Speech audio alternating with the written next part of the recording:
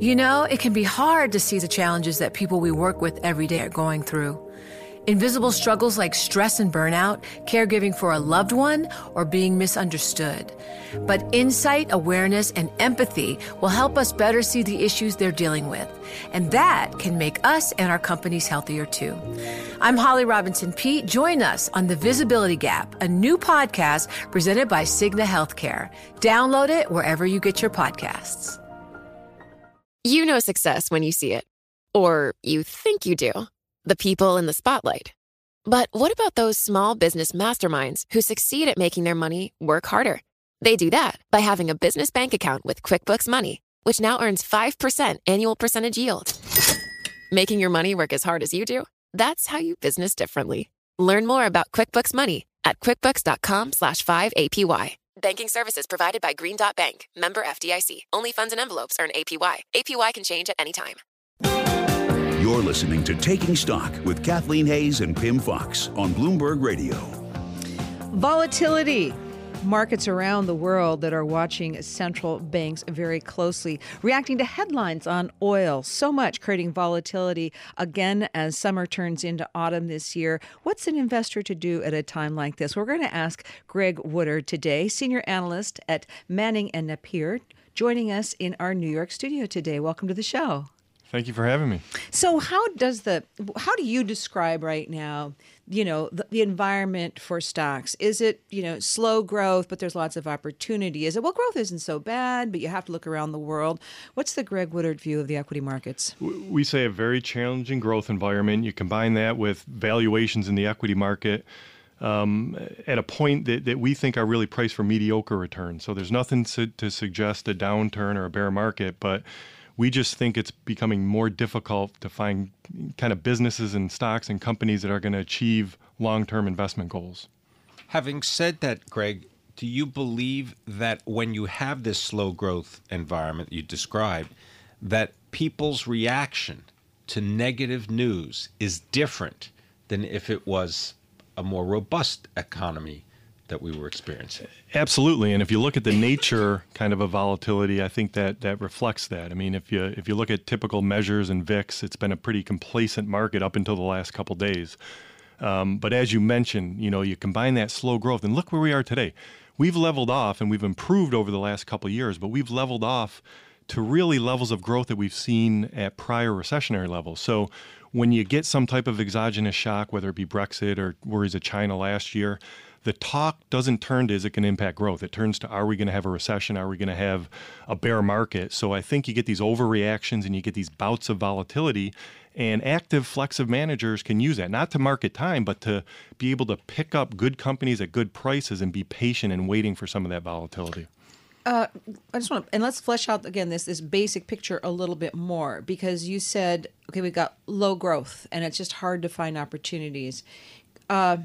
Is it a low growth obstacle from the macro standpoint that you just look out across, say, the U.S. economy, consumers are spending moderately, sometimes well, sometimes less, business investment is weak, you can run through all the things, or is it more the companies themselves not doing what it takes, not having the exciting products or services that kind of create the growth? Yep.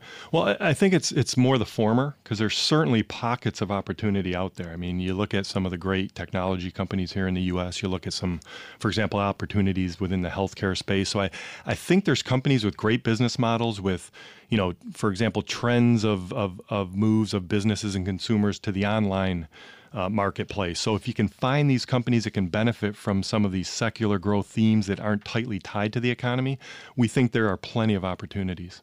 Let's talk about one of them in particular, cloud computing. And we speak a lot about Salesforce.com.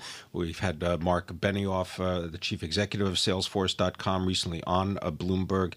Amazon, of course, is a well-known name. But you mentioned ServiceNow as a company. How did you find ServiceNow, and maybe just tell us a little bit about your thinking about how that came to be part of the portfolio? Yeah, certainly, I think they are a bit under the radar screen let's say relative to a Salesforce.com. But this is a company that we think has a lot of recurring revenue, has a subscription revenue model, and has been transitioning towards that. So that's given us a little bit of an opportunity in terms of valuation. And look, let's be clear, there's not a lot of really good growth companies that you're going to find at extremely, extremely cheap prices. So we certainly weren't argue that any company within the space is incredibly cheap. But we think if you combine these companies, again, secular growth, more movement to cloud computing, a company like ServiceNow makes for an interesting investment.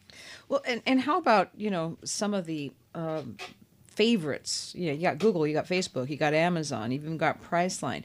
But have these become like sort of the steady, you can eke something out kind of a stock, as opposed to, woo, jump on board and go for that wild ride? But again, if there's not that much growth, I guess you should be happy even to eke out just some steady, modest growth in reliable names like that. Is that it? I think that's exactly right. And in the four names you mentioned, we would view as kind of core holdings. We've held all four of those for some time now, and then we will manage the position around valuation. So, a great example during Brexit, there was a lot of concern about Europe. Priceline has a lot of exposure, within the European hotel space. So there's an example of where you get a pullback in a great company. There's a price that you want to own a little bit more of it, and you can manage that position and add to it. So that's really how we view kind of those core positions. The disposition of the S&P 500 in terms of industry groups is changing. And instead of just being 10, there are going to be 11 industry groups. And Dave Wilson, our stocks columnist, has noted this previously. But they're reclassifying real estate. It's going to be its own sector. Talk about how that may offer opportunity. Sure. I think, the world is looking for yield, and it's kind of interesting. Fixed income investors are relying on capital appreciation for yield. They're buying at zero and sometimes below zero interest rates. Equity investors are seeking out kind of income. So it's kind of the world is on its head. So, but I think that does provide some opportunities. And it's interesting, they're breaking out the REIT sector from financials. REITs historically have provided a good inflation hedge for investors. And it's interesting, if you're kind of active and selective within that space, I think there'll be more of an effect on the mid and small cap names within that space in terms of asset flows going into that area.